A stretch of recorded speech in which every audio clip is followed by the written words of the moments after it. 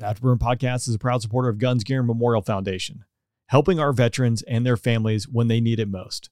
To learn more, visit gunsgearin.com/rain. Want to make a podcast? Let me tell you about Spotify's program for podcasters, and it's called Spotify for Podcasters. I've been using it for over a year now. Couldn't be happier from the switch. You can record wherever you create podcasts, whether it be your phone, computer, and it's easy to upload it and distribute it to everywhere podcasts are heard. With Spotify for Podcasters, you can earn money in a variety of ways, including ads and podcast subscriptions. Best of all, Spotify for Podcasters is completely free. So launch your podcast today. Get started with Spotify for Podcasters. Go to www.spotify.com/podcasters to get started. You're listening to the Afterburn Podcast, episode number 10. Goulian is in the groove. He's found the rhythm. He's found the flow of the course, and right now seems to have this under control, and he's on track to take the lead with a good time. This gate here's got to put the nose to the left of the gate to take up with the inertia there, so you don't roll into the gate or pile on like Matt Holden. Goulian's getting faster and faster. The light stays green. The plane is getting quicker. Goulian into the lead, and the time is rock solid. The American fans are on their feet already. 6.208 seconds. No penalties. Currently holds you in first place. Altitude. Tower, Delaware Station is release you. Runway 4 left, wind 040 at 5. Clear for takeoff. Seats high. Altimeter 0 eyes. We're clear for takeoff. Clear for the airspace. Viper check 2.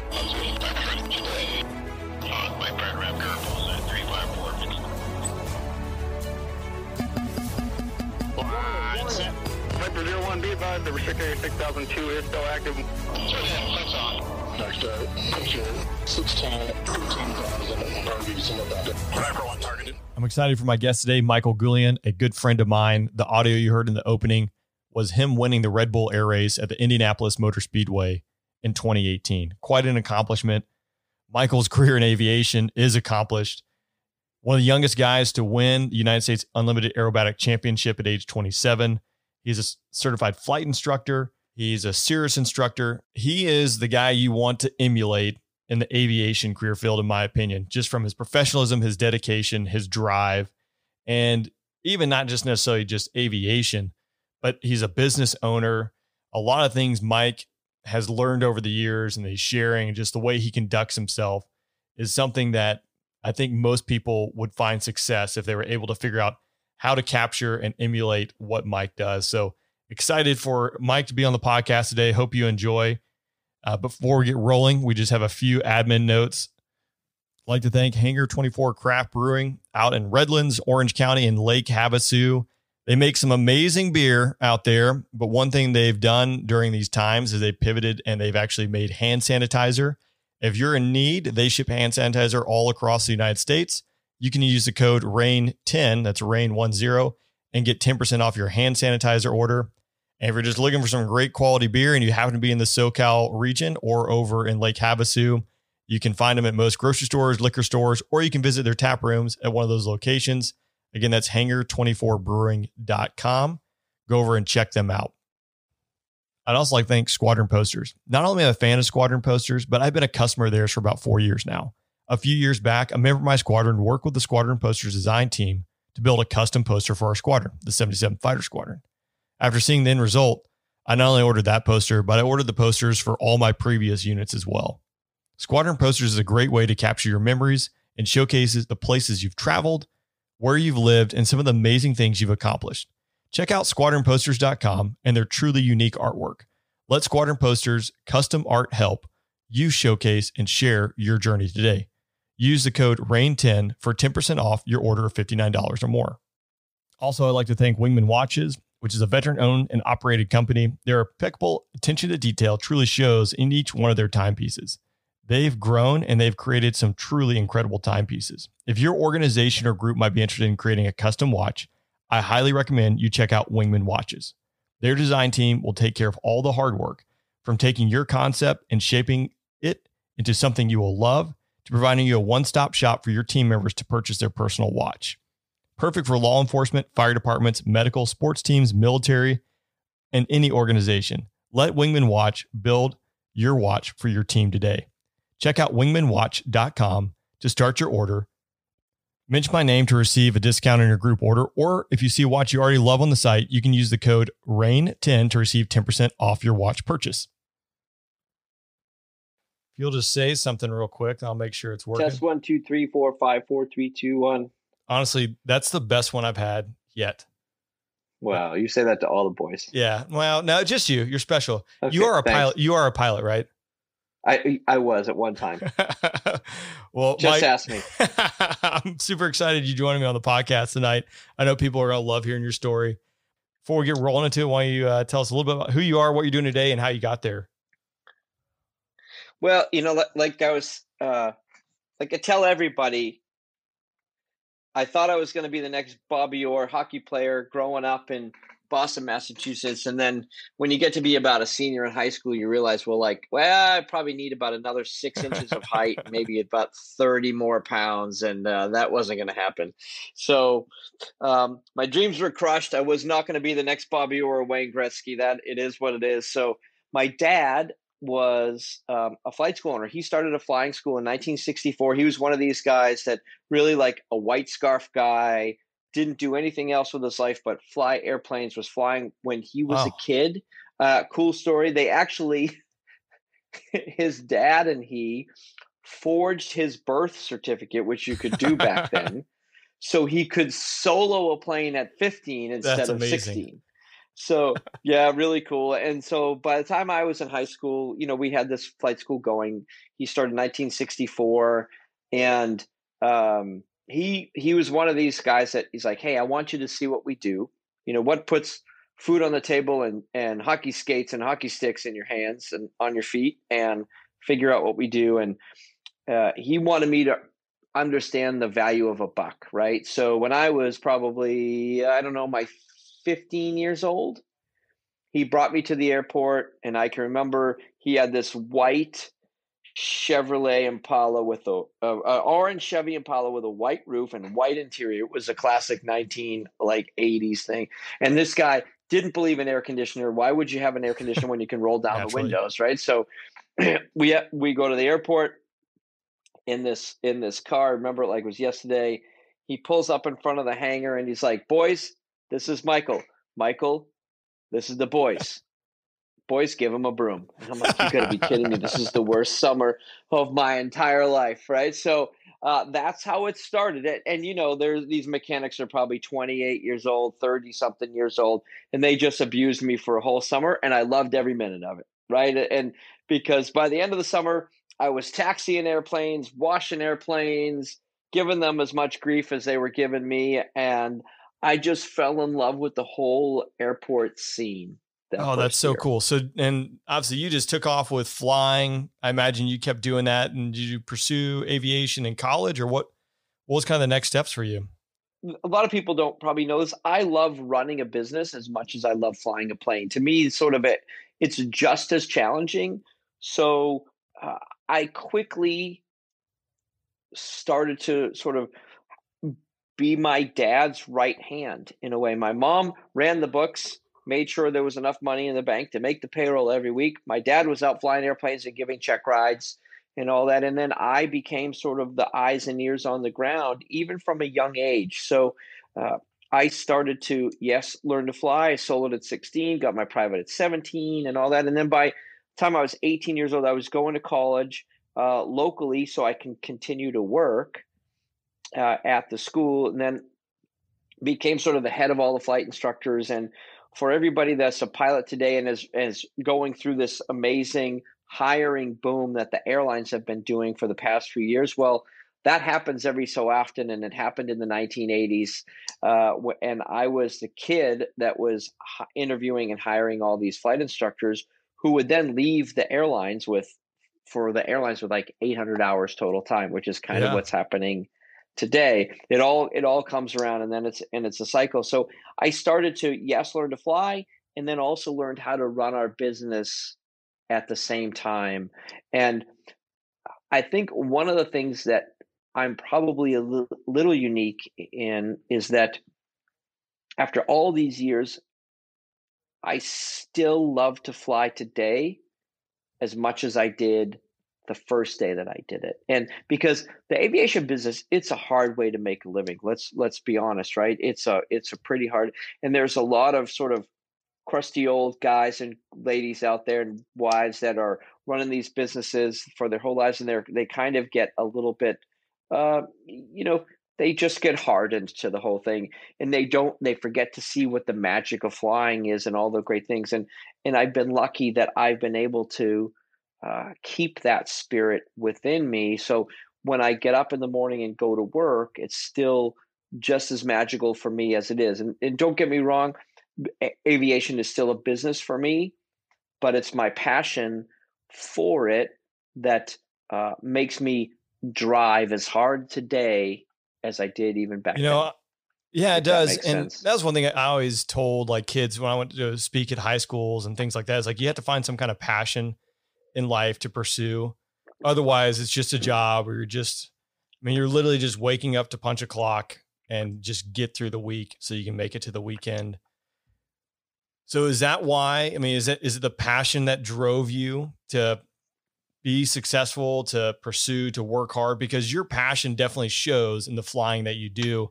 And all our time together mainly spent at air shows. Like, the Goulian name is iconic, and that is what you think of. At least what I think of when it comes to aerobatics and things like that, because of the amount of passion you brought to flying and bring. So, yeah, listen, it's nice of you to say that. I'll give you $20 when this is over.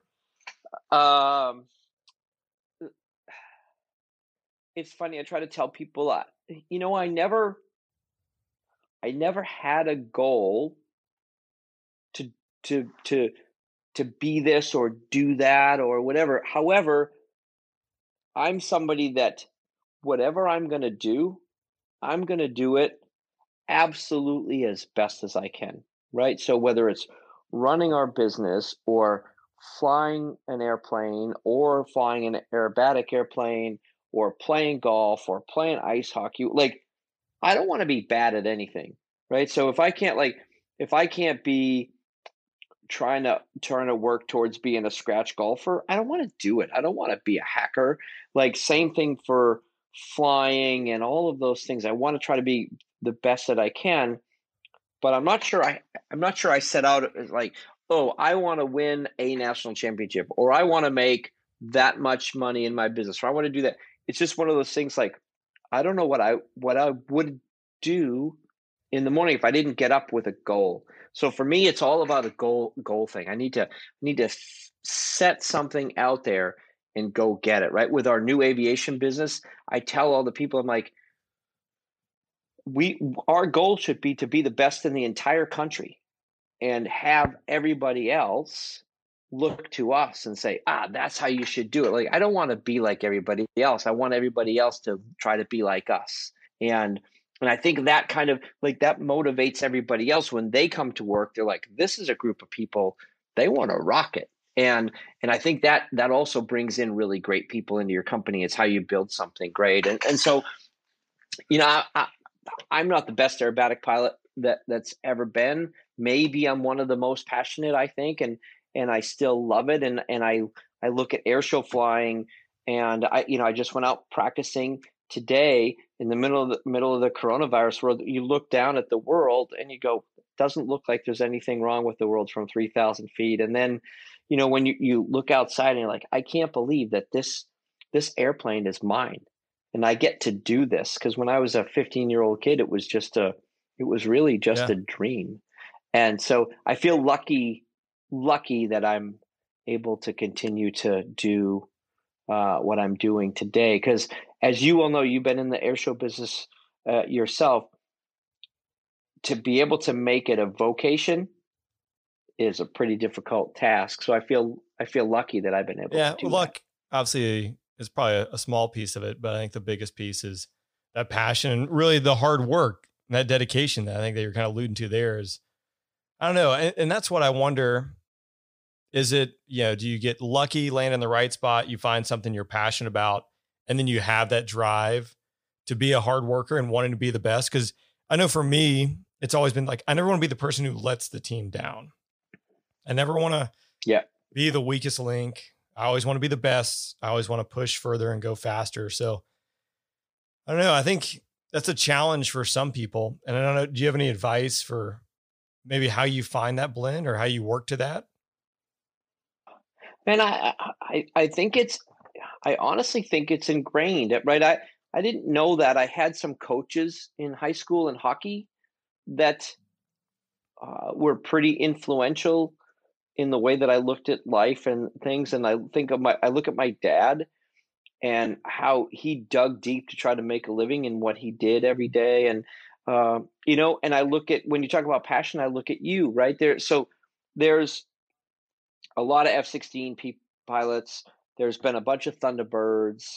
But when you say to people that have been in the airshow business for the last 10 years, hey, do you know Rain? Everybody knows Rain, right? And the reason they do is because I think you brought a passion to the performance that a lot of other people didn't do. A lot of other people were awesome, but to me, the greatest aviators are able to show their passion and their love for what they do and their personality through a machine, right? And that's hard to do because you're a couple of thousand feet or a few thousand feet away from the audience. But if you can make a machine behave in such a way that, like, listen, you could put 1,000 gray F-16s on the ramp and you can have 1,000 different demo pilots. But as soon as you took off and you did the takeoff that you did, I'm like, oh, that's Rain. I get it, right? Like, I can see it. And you don't know that you have it, but you just have it.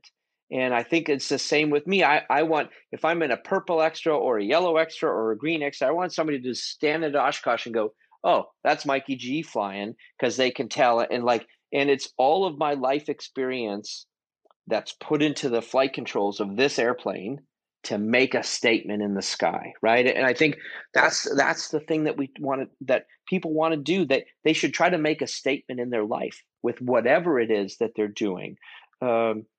To be able to make a statement with what you are passionate about, it's a special gift that people are given. And I think not a lot of people really understand their passion in life and are given the opportunity that we have been given to be able to absolutely do that. Now, do I have to give you $20 back? Yeah. Yeah, you do. No, I think actually $40, I think. No, I mean, your words couldn't be truer. I think we're definitely both fortunate in the sense to be able to share our passion, be able to go out there and do our passion and share it with people and try to do the best of our ability. But, it definitely, I would say, takes a lot of hard work and dedication. I know you would agree with that as well. Yeah, sure. So it's kind of along those lines, right? It's not necessarily an easy road. And particularly right now, as we're recording this, the coronavirus is obviously rampant. And it is a big deal for everyone across the globe. But you're a business owner. So what are some of the challenges you're facing now with your business? How are you addressing those? How are you, persevering and pushing through this? Yeah, it is definitely a scary time, right? As a small business owner, you never, you think you do, but you never ever have the opportunity to build up a war chest of money like some of the larger corporations do. So you're always looking at the bank and your bank balance, and you're always looking at the revenue that's going to come in, and you get some sleepless nights. It really is. And that saying is, if it was easy, everybody would do it. Well, right now is one of those times, right? And so it's a hit. And when I think about our airshow business, especially, I have some sponsors that have paid me quite a bit of money for this year, and there's no air shows to fly.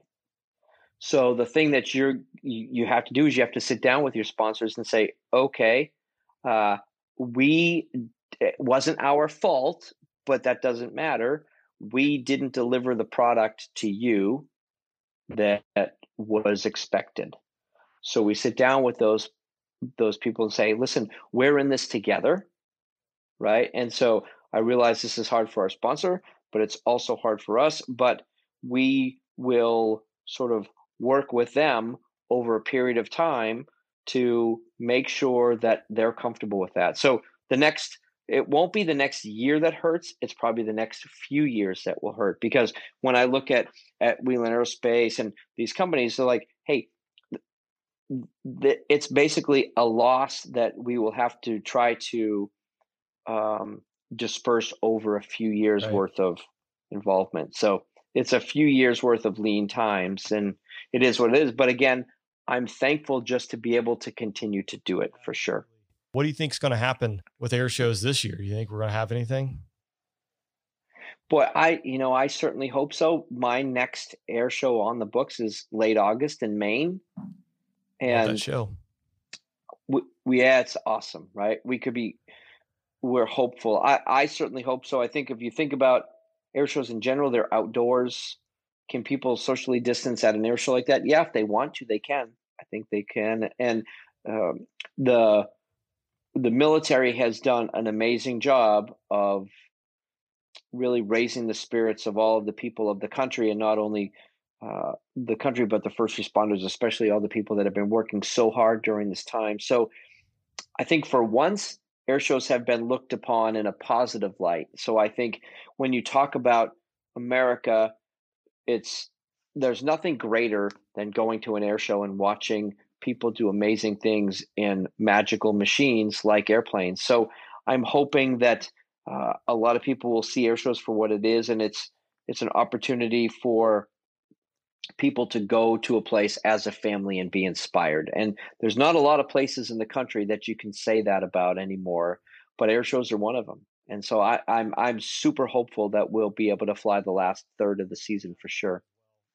Obviously, it's a crushing thing for the air show industry. I mean, all the other industries go along with it, but if we talk specifically about the air show industry, just shutting the doors completely, and those ramifications, like you've already alluded to, I mean, there are second and third order effects that take years to recover, if they're recoverable at all. Because a lot of the other performers going to air shows is their primary business. So there's no other business on the side. So when you shut their only revenue stream down, it's kind of scary to think who is going to come out of this if this goes on much longer. So. Yeah, that's right. I think when you look at what people don't realize is when you go to air shows, there's people that it is their sole source of income, and they're not making tons and tons of money by doing it. It's a passionate business. And, some of the best are, you think about Kyle Franklin, you think of Rob Holland, you think of Matt Youngkin, and all of these guys out there that are really, they're doing it because they love it. It's their full-time business. And so it's a tough spot for them to be in. And I hope the airshow industry actually supports them in a time of need, because they should.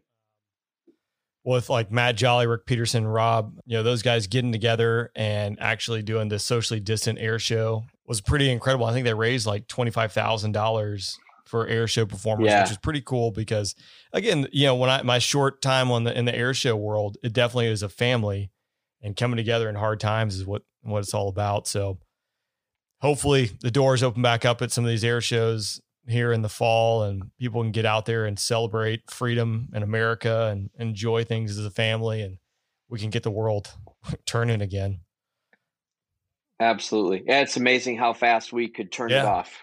I never if you'd asked me about 7 weeks ago, whenever this kind of kicked off, it was going to happen. I was actually in China when it all kind of started, or was really churning up.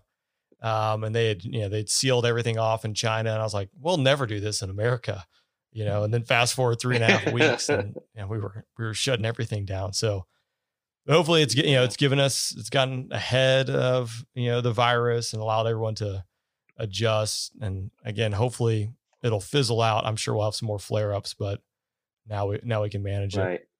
But for sure. Shifting gears just a little bit, you used to race airplanes on occasion too. Is that correct? Yeah, a little bit. I did. So I think you were involved in Red Bull Air Race. I have to look at my notes here. Yeah. So you did some Hey, you should have done your research. I didn't know. I thought I had Rob Holland on for tonight. And I see. Yeah, no, he just flies upside down. That's all. All the time. Oh, he plays a guitar pretty well. Yeah, so I had a scramble here when I realized it wasn't Rob Holland on the line, but yeah.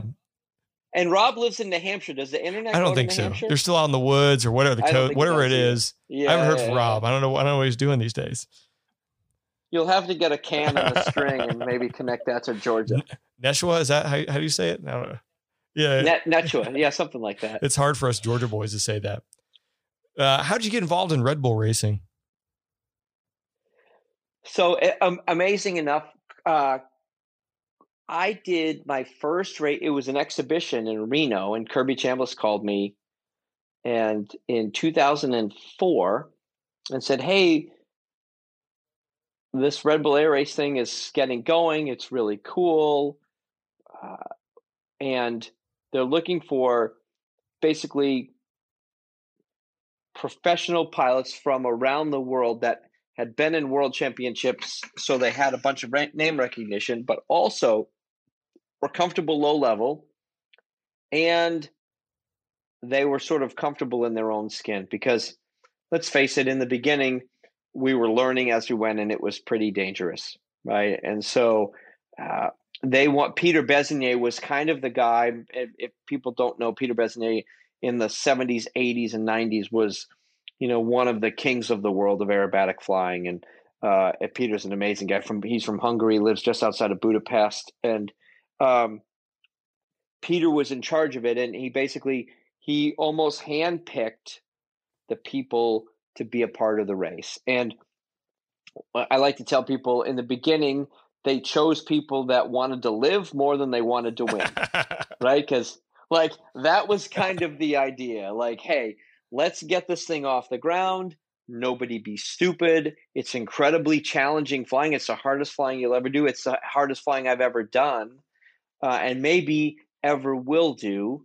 But we needed to get from point A to point B, and they needed a bunch of people in the seat that were super trustworthy and responsible and professional, so that there were no accidents in the first bunch of years to get this thing going. And so it was really in that time by invitation only in 2004. So I did a flight, a race in 2004 in Reno. It was just an exhibition, which was really fun. And then in 2005, I didn't race. That was the first sort of real season. And then I went to the very last race of the season and just participated in the practice events.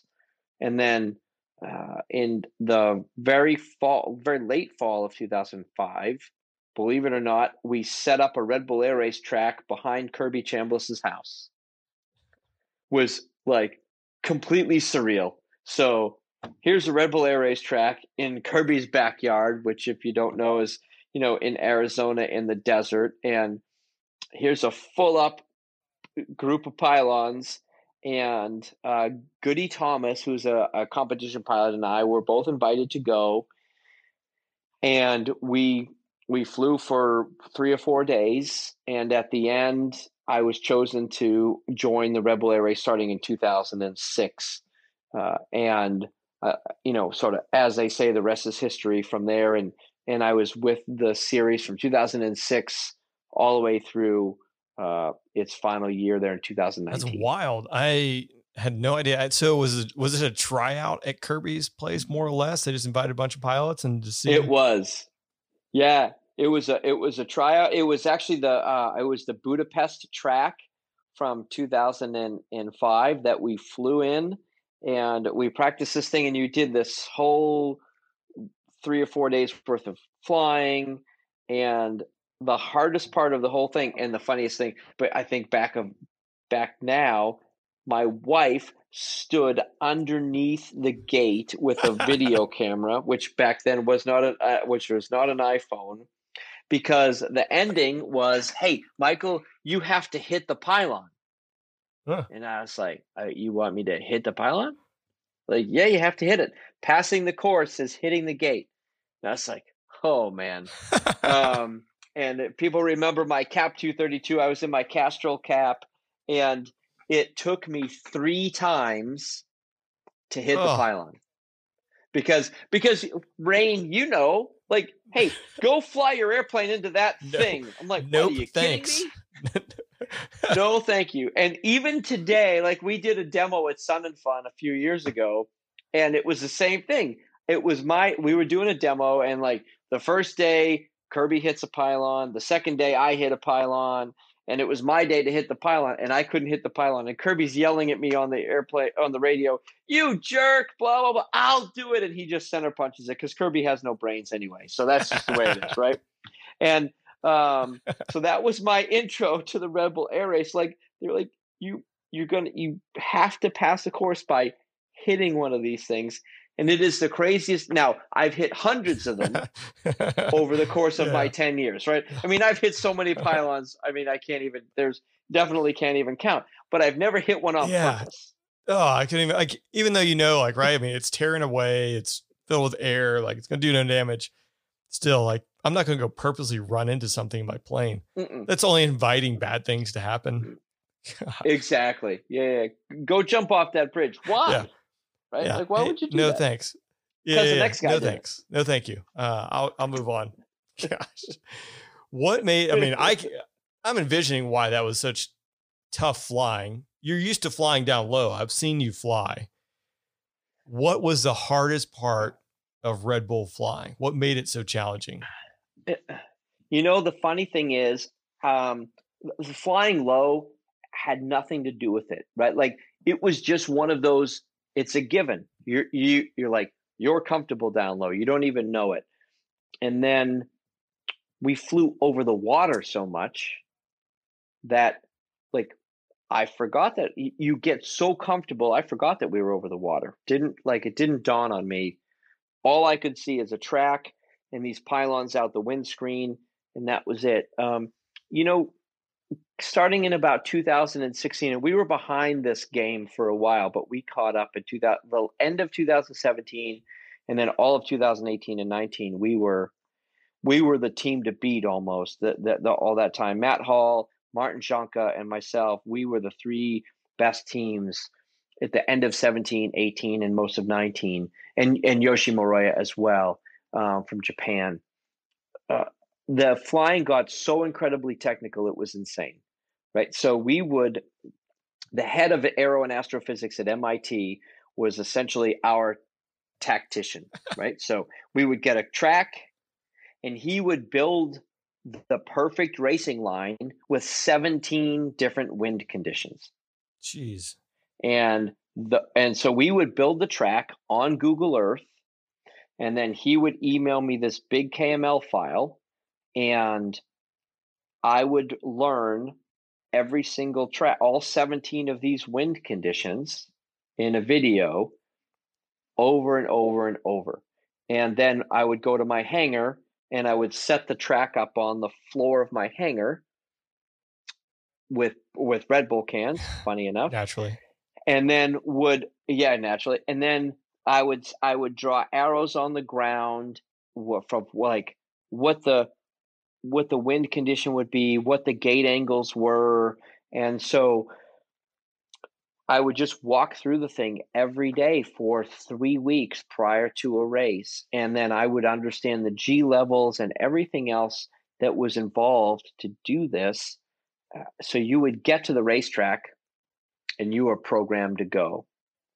And then the first couple of days were learning. So the airplane would download 180 lines of data 5 times per second.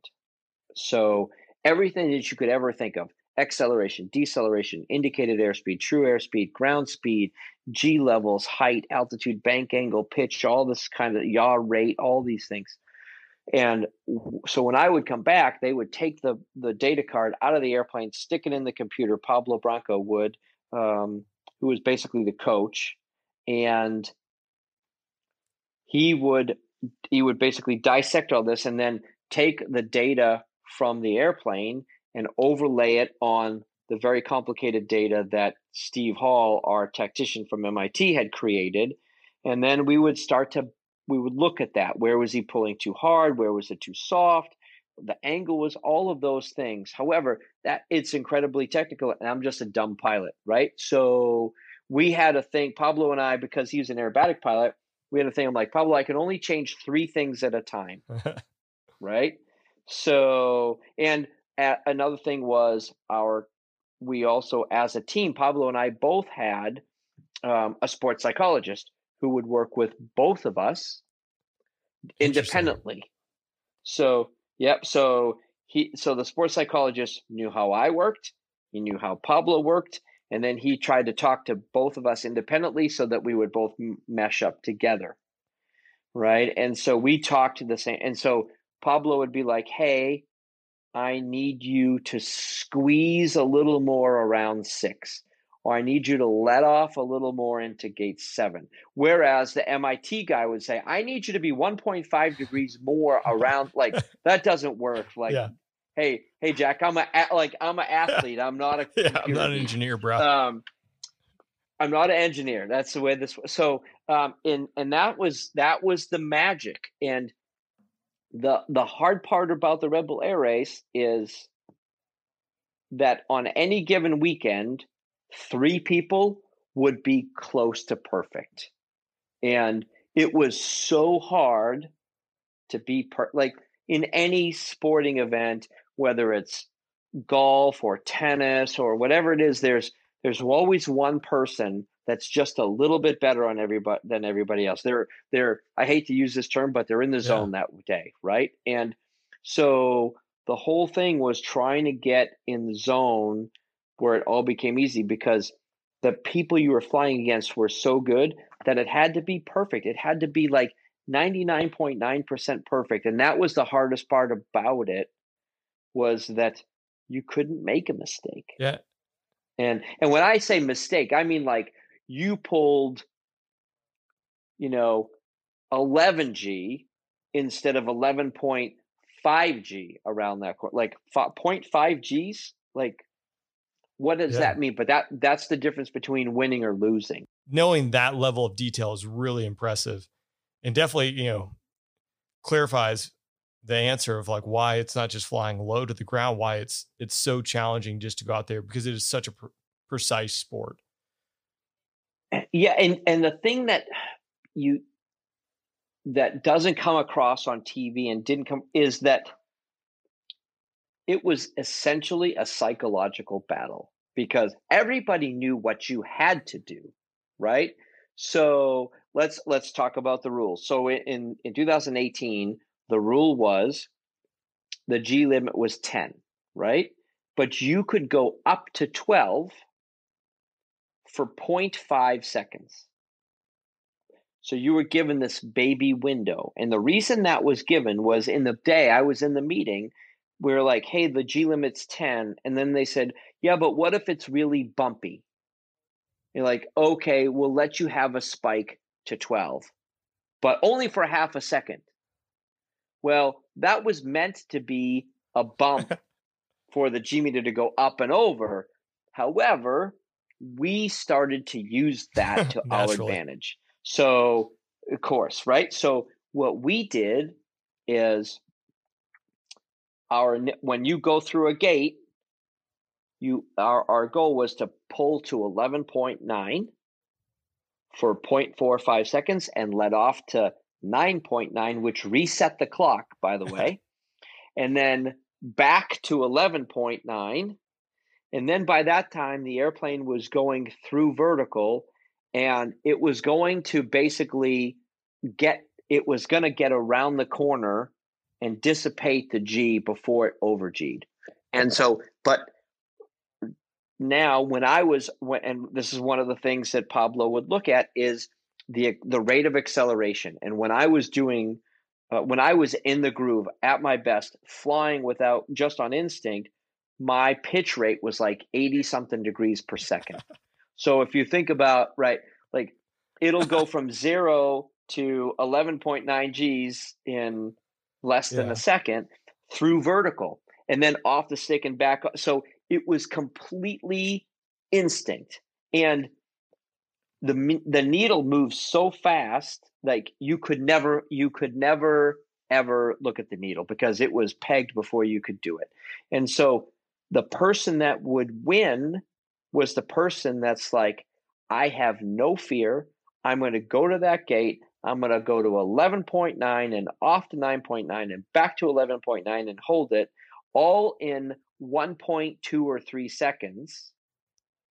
And like, that was honestly the difference between winning or losing. And when I was not in the groove, I wouldn't win. Like, and that like, it honestly almost all came down to that, is how in the zone were you? How did you do? Like, you have to care only so much. And that's the thing, is like, and there you go. I can fly as great as I can without any reservation for any failure and win, or I can do 95% of it and come in fifth. And you're like, huh? Because the consequences of going over G is like you're 10th. Yeah. Right. So it was an interesting psychological thing, and it was a very delicate balance for me all the time. Like I went to a race, and before I got on the airliner, Emily Mankins, my team coordinator, took my telephone, my computer, she took my iPad, and I was completely isolated for like 11 days. So I would go from the airport to my hotel. I had a book. I would read a book. I would go to sleep. I would get back up. I was disconnected from everything. I had a phone. I had a race phone, which had basically my team's phone numbers and my wife, and that's it. That's probably why you're one of the okayest pilots I know.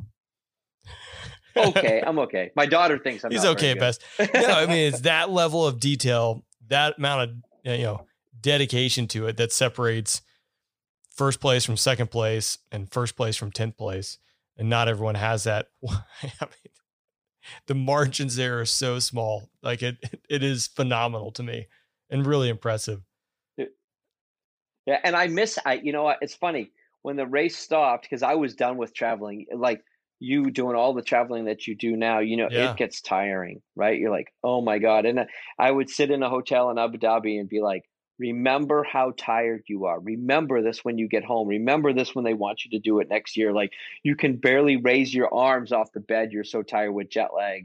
But now I sit back and I'm like, man, I miss the nerves of race day, right? I miss the nerves of being dry in my mouth for like 10 hours, knowing that like, today is the day I've got to race. It's funny.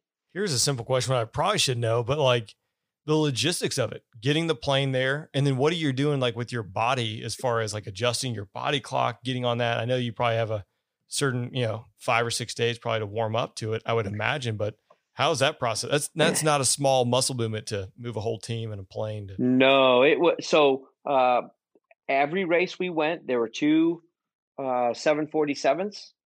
Usually, I can't remember the name. Atlas Cargo would move the stuff usually. If not, then it was Emirates, and with the nose loaded airplanes, the 777 or the 747, and they would move the whole circus from one country to the next. So our team would, let's say we finished a race, and I mean, the engine is still bubbling hot. And Warren, my technician, he's taking the airplane apart. They're like, out. Wow. And they had no wasted movement. By 9:30, 10 o'clock on Sunday night, the airplane was basically apart. And then by about 10 o'clock the next morning, they put it into a box. So the wing went into a thing that looks like a huge guitar case. Same thing for the tail. And then you shrink wrap the airplane, and then strap it down to the floor of what we call a cookie sheet. You might know that in FedEx language. So it became the cookie sheet, and then they would take that and load them into the 747, and off they go. And then we'd come somewhere, 4,000 miles away from where the last race was, and there's my airplane, just like we left it, sitting in the same hangar, ready to be reassembled. It was magic. Yeah, that is no small feat. Like that's no. What do you got? I mean, any insight that you could share for why it all ended, or was it just cost prohibitive, or like what do you think? I think that the model was a little bit broken. I think they wanted to sort of, basically, if you look at the Rebel Air Race, it was very much modeled after Formula One. So the way our timing and scoring sheets were, and the way the whole thing went, and the weekend's progression, and the terminology in the race. It was very much Formula One. And I think the thing is, Formula One has a 100-year head start, right? Yeah. And so it grew organically. And so the way the air race worked is they looked to the cities to pay a host city fee, as opposed to fans and beverage and food sales and sponsorship and things like that. So I think in an economy of today, to ask a city to pay multi-millions of dollars to host an event, it's a pretty difficult ask. It's even difficult for Formula One to do today. Yeah. Right. If you look on the Formula One schedule, races are coming and going, and it's some of these emerging countries, Azerbaijan and places like that are actually hosting the races because they want it for tourism. Yet Red Bull wanted to go to they wanted to go to mainland Europe. They wanted to go to the United States. They wanted to go to Australia, places like that, which already were established and didn't need that. So I think the racing is the most purest form of aviation that you can find. I hope it comes back. There are some groups that are trying to put it back, but it is no small task, right? Yeah. It's 200 people traveling around the globe. It's a big deal. And all I can say to Red Bull is thank you, because they literally showed me the world. They gave me some of the best memories that I'll ever get from flying, and the places that I flew and what we did, and the way that they treated us was amazing. So all I can do is hope that it continues. Whether I continue with it as a pilot or as a coach or as a team owner, I don't really know. But I still have my race plane. It's actually being assembled in Florida, and it's going to come up to Pablo's going to keep it in his hangar in New York, and he's just going to keep it exercised. And so we'll see what happens in the future. Well, I hope it comes back. I mean, it's such an incredible sport that I enjoyed watching it. I know so many people other, really enjoyed it. So it was fun. Hopefully it'll happen. What was the pinnacle of your time during Red Bull? For me, I think winning in Indianapolis was it was unexpected for me. It was a hard week. We had a bunch of challenges prior to the race week starting.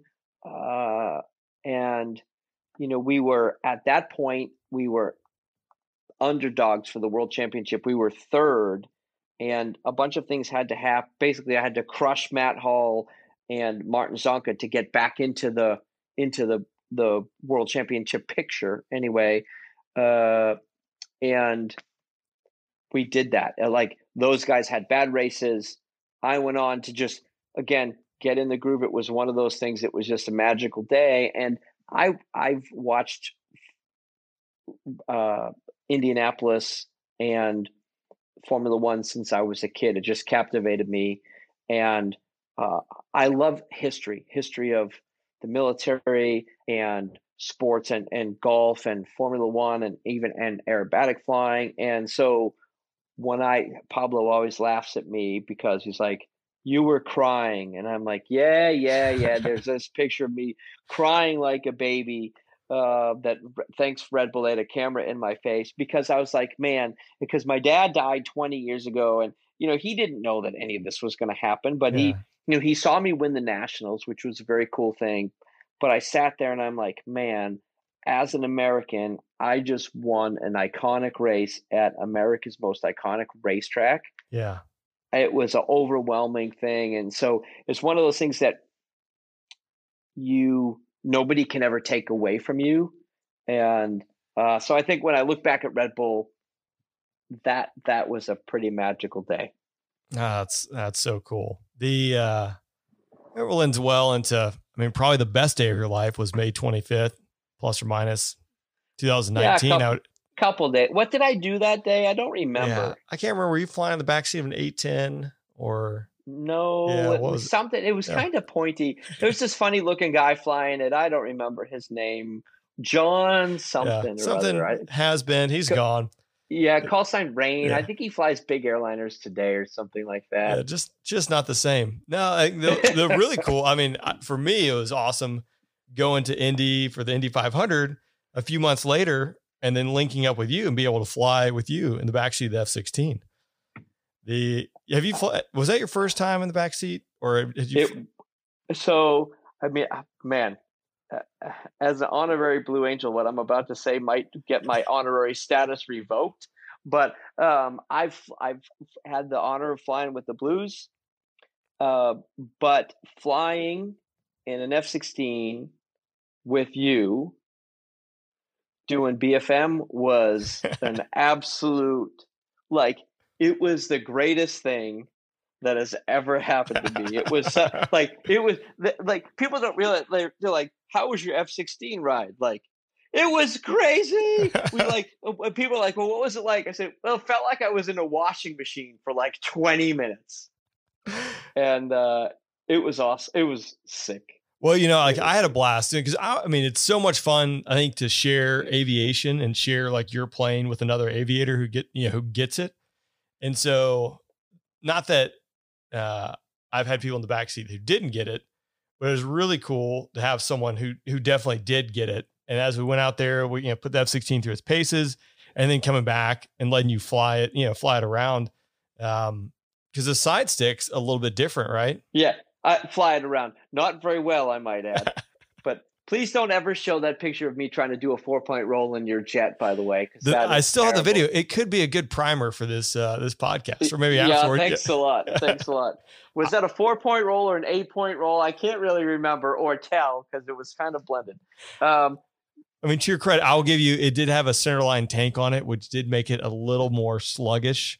Yeah, that was what's wrong with it. I knew there was a problem with the plane. Yeah. I mean, all the other F-16s I flew, they were way better than the one that we were in. I mean, I never had a problem with that, but I get it. It was like the first time you did that. So yeah, fair enough. Yeah, but I was helping you on the one that you were doing because it was a lot of coaching from the back seat. I really do appreciate that. Well, yeah. No, it was man, it was the amount of thrust on takeoff was just, it's indescribable, right? It's so fun. And I'm a single seat, single engine guy, and the F-16, it just, like, I don't know, it almost seems like they started with the pilot and they built the airplane around it, right? It's still today an airplane that looks futuristic to me. Now it's 30 years old, right? Yeah, it's crazy. They just keep making them and they're going to keep improving it, which is awesome. But it kind of ties too, right, to the extra, like all of that, like being single seat. I mean, I know they're 2-seat variants and things like that, but when you go out to an air shows, you're flying Red Bull. I mean, it's just you and the machine strapped in there. I don't think the F-16 could do 90 degrees per second in the vertical. It's going a little too fast. Yeah. You would just be crushing people at BFM if you were able to. Oh my God. Could you imagine? Just turn and point and shoot wherever you want. Kind of like a Hornet, but no, that was a really cool. And for me, I mean, that was pretty much it. I think, I flew the F-16 the next day and the Indy 500, and I did one more F-16 flight back at Shaw, like a demo farewell. So that's it, really? Yeah. Huh? So it was really cool to kind of be able to round that out. Okay. Yeah. Share it with, again, one of the OKS pilots I know. It was a magical day, and we got so many amazing pictures. It's really, and oh, by the way, my screenshot as I'm looking at it on our computer right now is me sitting in the back of the airplane with you. That's and yeah, it's funny. And as you know, Brian Bishop, who was the commander of the Thunderbirds and a 2-star in the Air Force, works with me. And so we're always in the same office, and clearly he's an F-16 stud. And every time he walks in the office, I'm like, Brian, did I tell you that I flew an F-16? He's like, no, I never heard that. I'm like, yeah, I flew an F-16. That's a picture of, he's like, no, really is it? I'm like, yeah, that's me in there. It's like, I would never know. I had a screenshot. I edited that and screenshot it. It was awesome. No, Mike, I really appreciate you taking the time to chat here tonight. Before we part ways, is there anything you'd like to say to the listeners? Advice, tips, tricks for life, or whatever it might be? It could be short-term, could be long-term. You're wise beyond your years.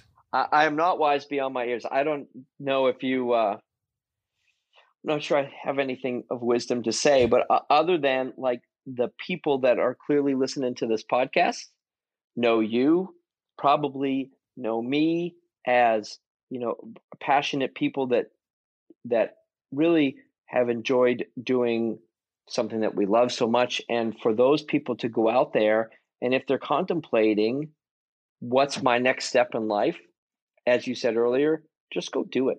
Just go take it and never look back. Yeah, absolutely. I think that's a perfect way to end this.